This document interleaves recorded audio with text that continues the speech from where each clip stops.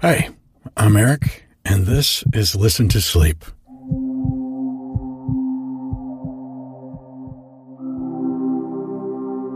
Thank you so much for your feedback on the first 4 episodes. I didn't start the podcast with fully formed ideas about the kinds of stories I'd be reading. It's something that's kind of evolving as it goes. Mostly, I just hoped I could find interesting short stories in the public domain that I could read to help my mom and my friends fall asleep. Now there's more of you out there, and I know there's lots of sleep meditation apps and podcasts that focus on simple relaxation techniques and stories that put you in an idyllic, bucolic setting. As I look back now on what I've read for the first 4 episodes, I can see that I'm drawn to stories that are a bit darker, and I've been reading a lot of Carl Jung lately, so I'm thinking this might be some kind of synchronicity. These stories feel like things that our unconscious mind can chew on while we sleep and maybe spur revelations that come to us in our dreams. I feel like that may be happening for me when I listen to them. Anybody else notice that? I'm open to all sorts of stories, and I would especially love to collaborate with some authors to read original pieces. And they don't have to be dark. I'm sure there are many ways to nod off while tickling the unconscious into creating memorable and meaningful dreams. So maybe one day soon we'll have one of those. If you're enjoying the podcast, you can show your support by subscribing and leaving a review on iTunes or wherever you listen. It really helps boost the visibility. Also, you can link to it on social media. I have an Instagram and a Twitter account for it. They both have the username @ListenToSleep. Soon I'll be setting up a Facebook page also @ListenToSleep. Thanks again for all your support. This week, we have a Japanese fairy tale by a woman named Yae Theodora Osaki. I think that's how you pronounce it. These next 2 episodes are going to be a bit longer, close to 30 minutes of reading each. Let me know if you like this or not. I'm still experimenting with the length of stories that seems best for falling asleep. I'm also trying not to have any jarring moments in the stories, especially toward the end. One night I was listening to one of them and I had fallen asleep, and then something I said woke me up again, which was definitely not intended. So without further ado, let's get started on this week's bedtime story. The Tongue-Cut Sparrow. Long, long ago in Japan, there lived an old man and his wife. The old man was a good, kind-hearted, hard-working old fellow. But his wife was a regular crosspatch, who spoiled the happiness of her home by her scolding tongue. She was always grumbling about something, from morning to night. The old man had for a long time ceased to take any notice of her crossness. He was out most of the day at work in the fields, and as he had no child, for his amusement when he came home, he kept a tame sparrow. He loved the little bird just as much as if she had been his child. When he came back at night after his hard day's work in the open air, it was his only pleasure to pet the sparrow, to talk to her, and to teach her little tricks, which she learned very quickly. The old man would open her cage and let her fly about the room, and they would play together. Then, when supper time came, he always saved some tidbits from his meal with which to feed his little bird.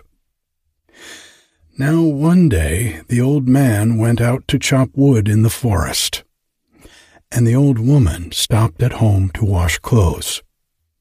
The day before, she had made some starch, and now, when she came back to look for it, it was all gone.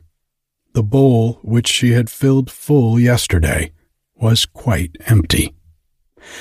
While she was wondering who could have used or stolen the starch, down flew the pet sparrow, and bowing her little feathered head, a trick which she had been taught by her master, the pretty bird chirped and said, "It is I who have taken the starch.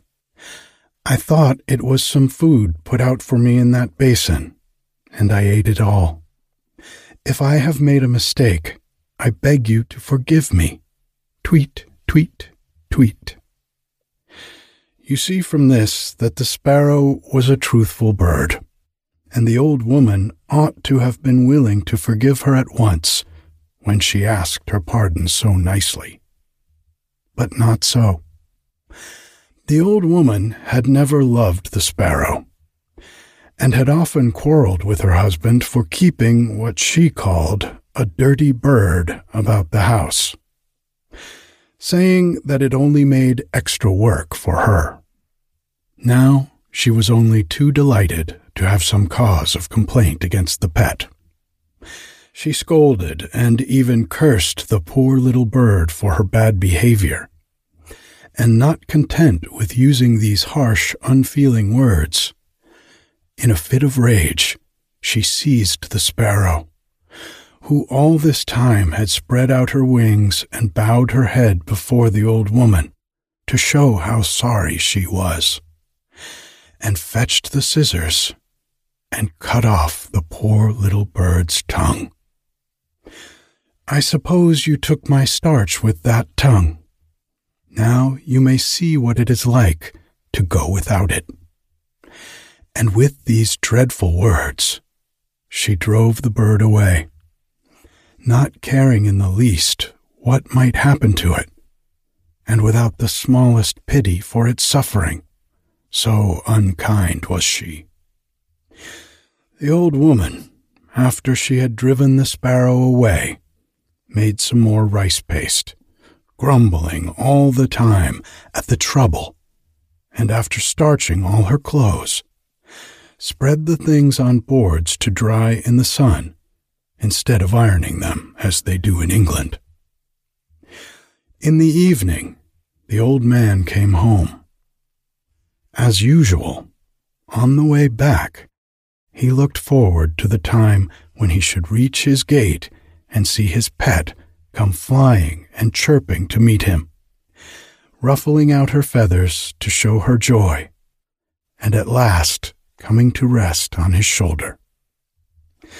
But tonight, the old man was very disappointed, for not even the shadow of his dear sparrow was to be seen. He quickened his steps, hastily drew off his straw sandals, and stepped on to the veranda. Still, no sparrow was to be seen. He now felt sure that his wife, in one of her cross tempers, had shut the sparrow up in its cage. So he called her and said anxiously, "Where is Suzumi-san today?" The old woman pretended not to know at first, and answered, "Your sparrow?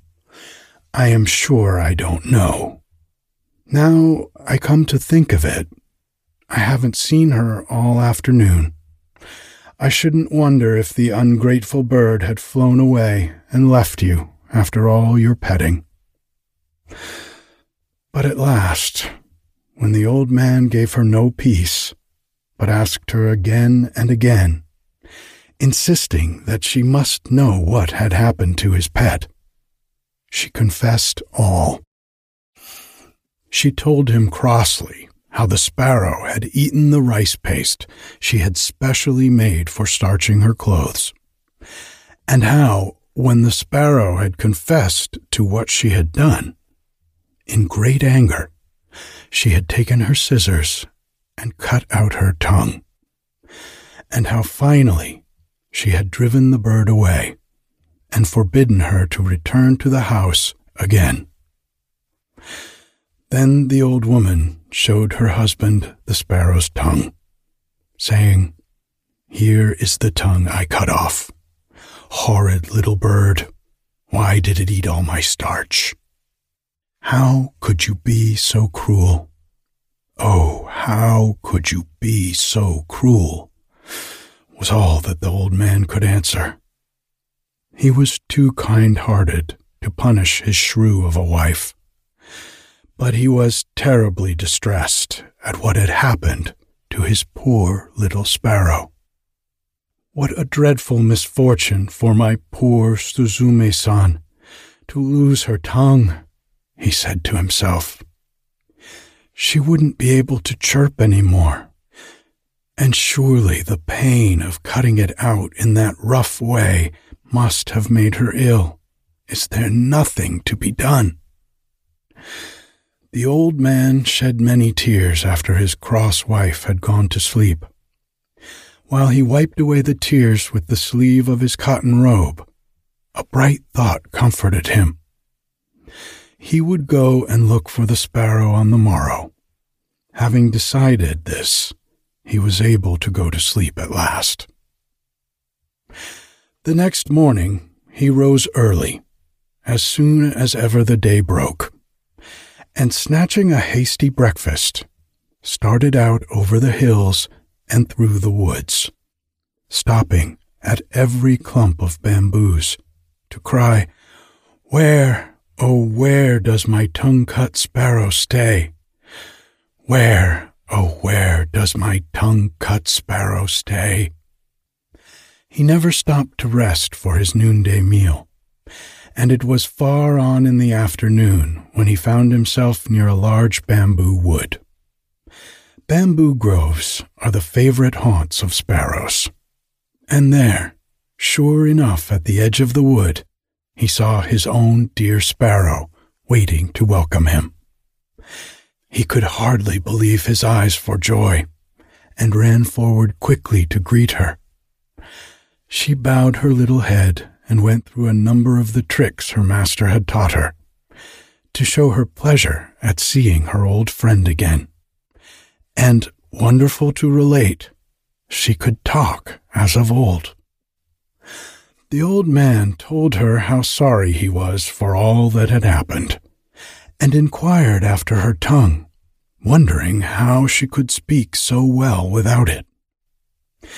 Then the sparrow opened her beak and showed him that a new tongue had grown in place of the old one, and begged him not to think any more about the past, for she was quite well now. Then the old man knew that his sparrow was a fairy, and no common bird.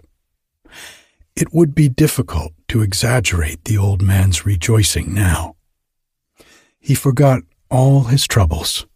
He forgot even how tired he was, for he had found his lost sparrow, and instead of being ill and without a tongue as he had feared and expected to find her, she was well and happy and with a new tongue, and without a sign of the ill treatment she had received from his wife.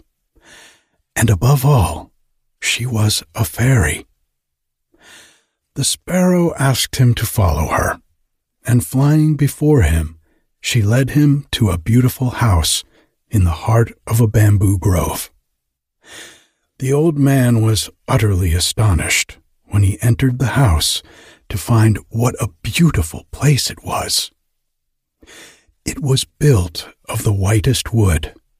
The soft cream-colored mats which took the place of carpets were the finest he had ever seen, and the cushions that the sparrow brought out for him to sit on were made of the finest silk and crepe. Beautiful vases and lacquer boxes adorned the tokonoma of every room. The sparrow led the old man to the place of honor, and then, taking her place at a humble distance, she thanked him with many polite bows for all the kindness he had shown her for many long years.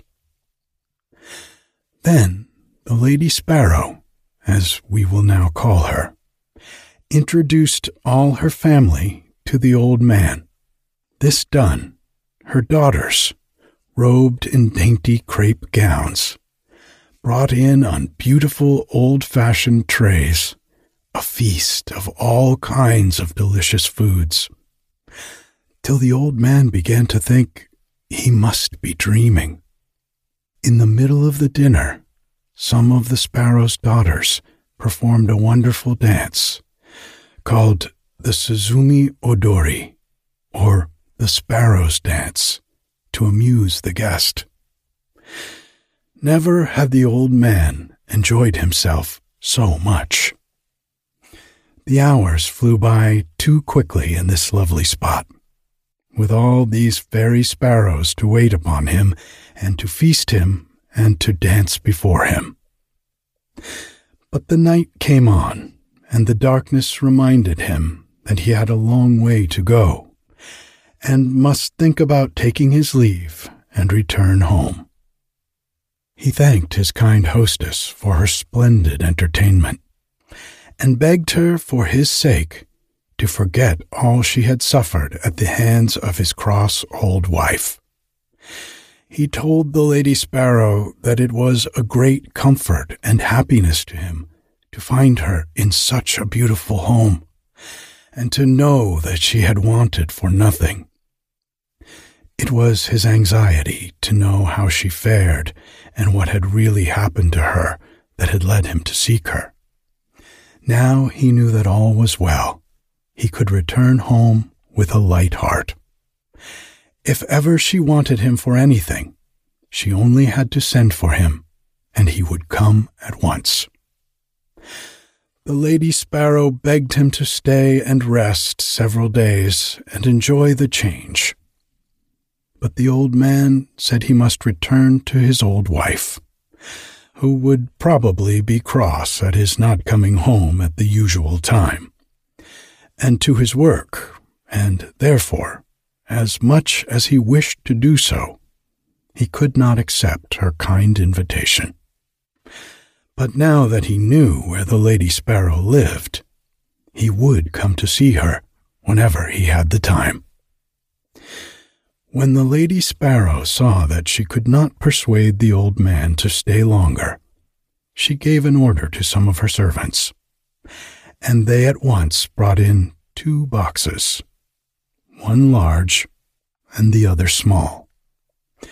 These were placed before the old man, and the Lady Sparrow asked him to choose whichever he liked for a present, which she wished to give him.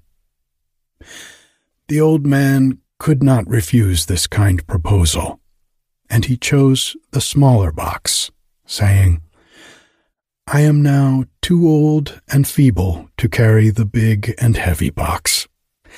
As you are so kind as to say that I may take whichever I like, I will choose the small one, which will be easier for me to carry."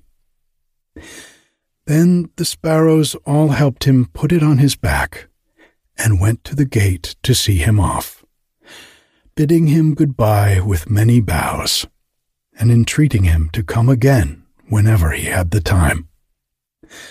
Thus the old man and his pet sparrow separated quite happily, the sparrow showing not the least ill will for all the unkindness she had suffered at the hands of the old wife.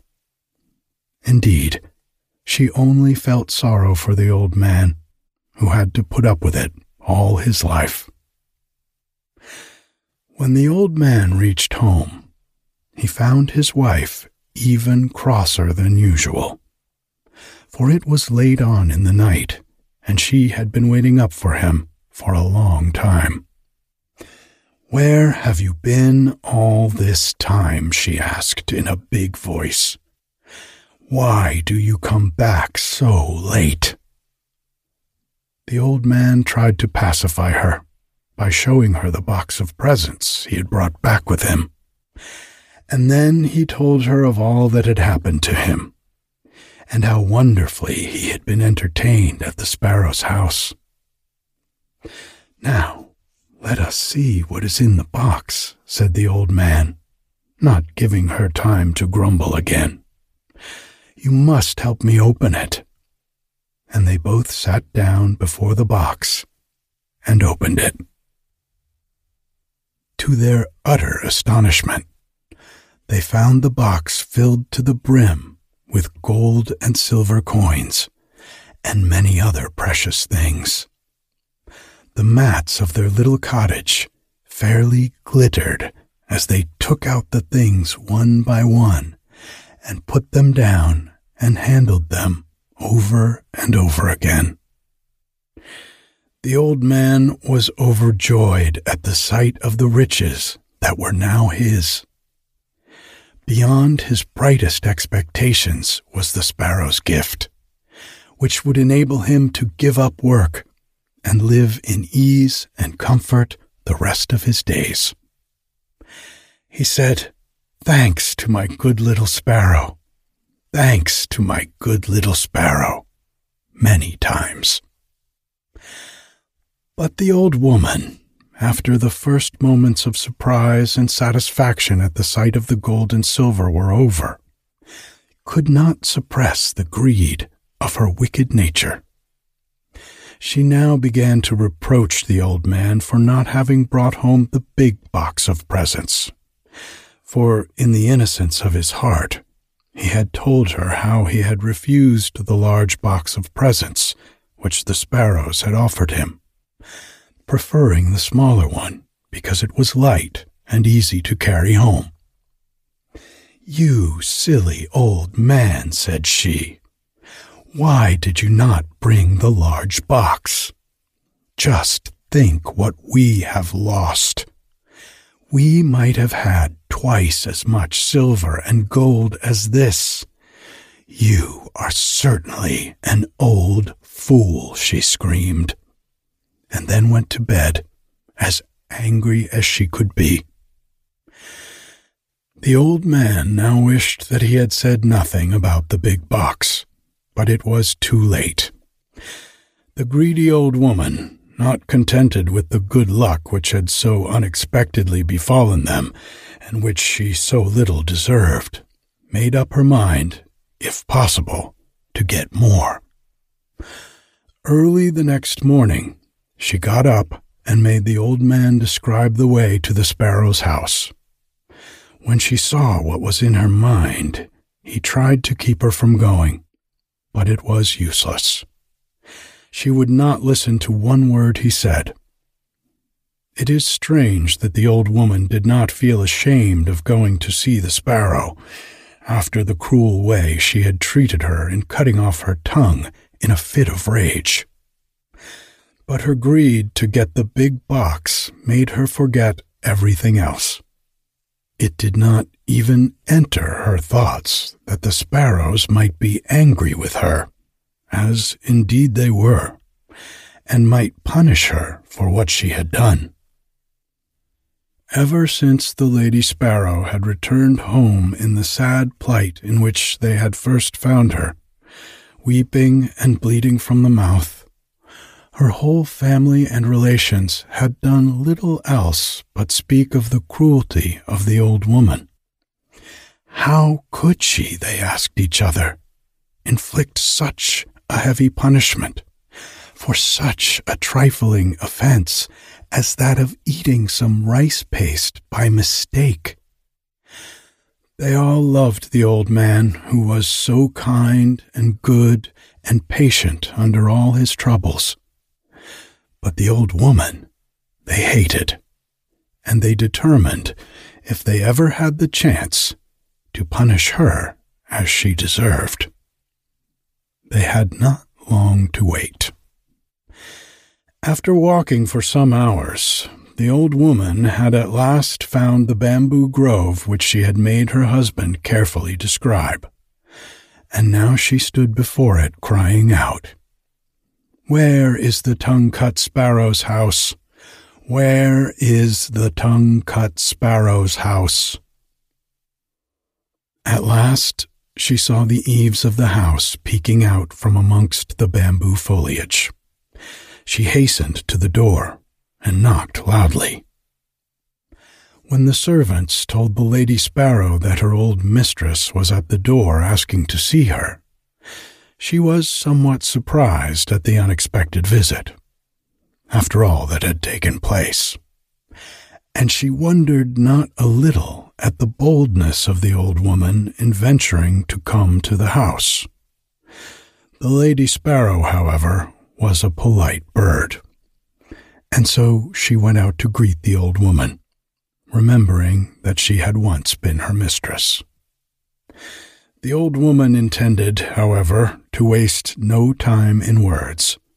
She went right to the point, without the least shame, and said, "You need not trouble to entertain me as you did my old man. I have come myself to get the box which he so stupidly left behind.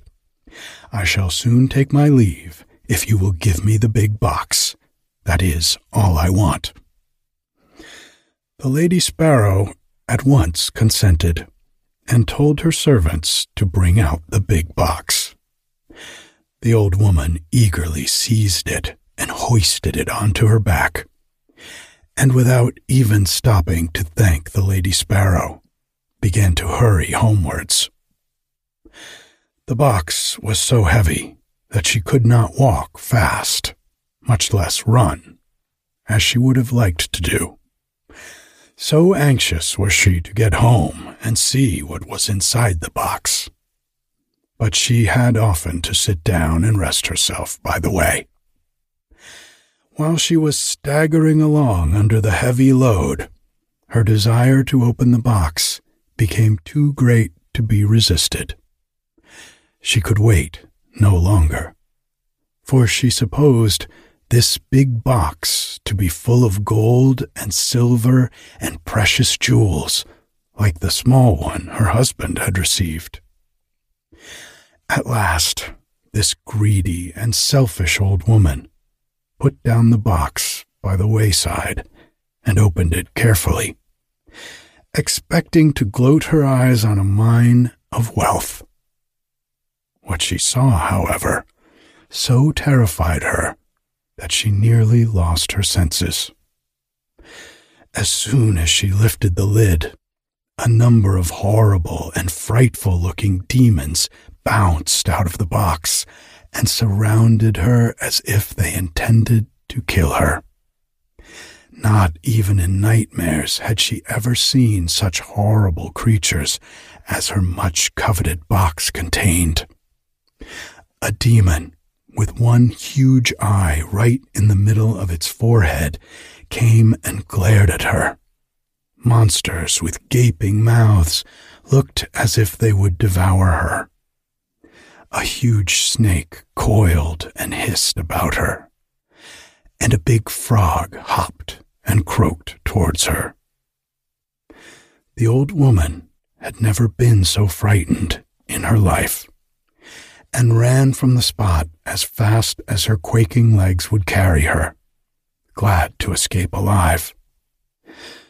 When she reached home, she fell to the floor and told her husband with tears all that had happened to her, and how she had nearly been killed by the demons in the box. Then she began to blame the sparrow, but the old man stopped her at once, saying, "Don't blame the sparrow. It is your wickedness which has at last met with its reward. I only hope this may be a lesson to you in the future." The old woman said nothing more, and from that day she repented of her cross, unkind ways, and by degrees became a good old woman, so that her husband hardly knew her to be the same person.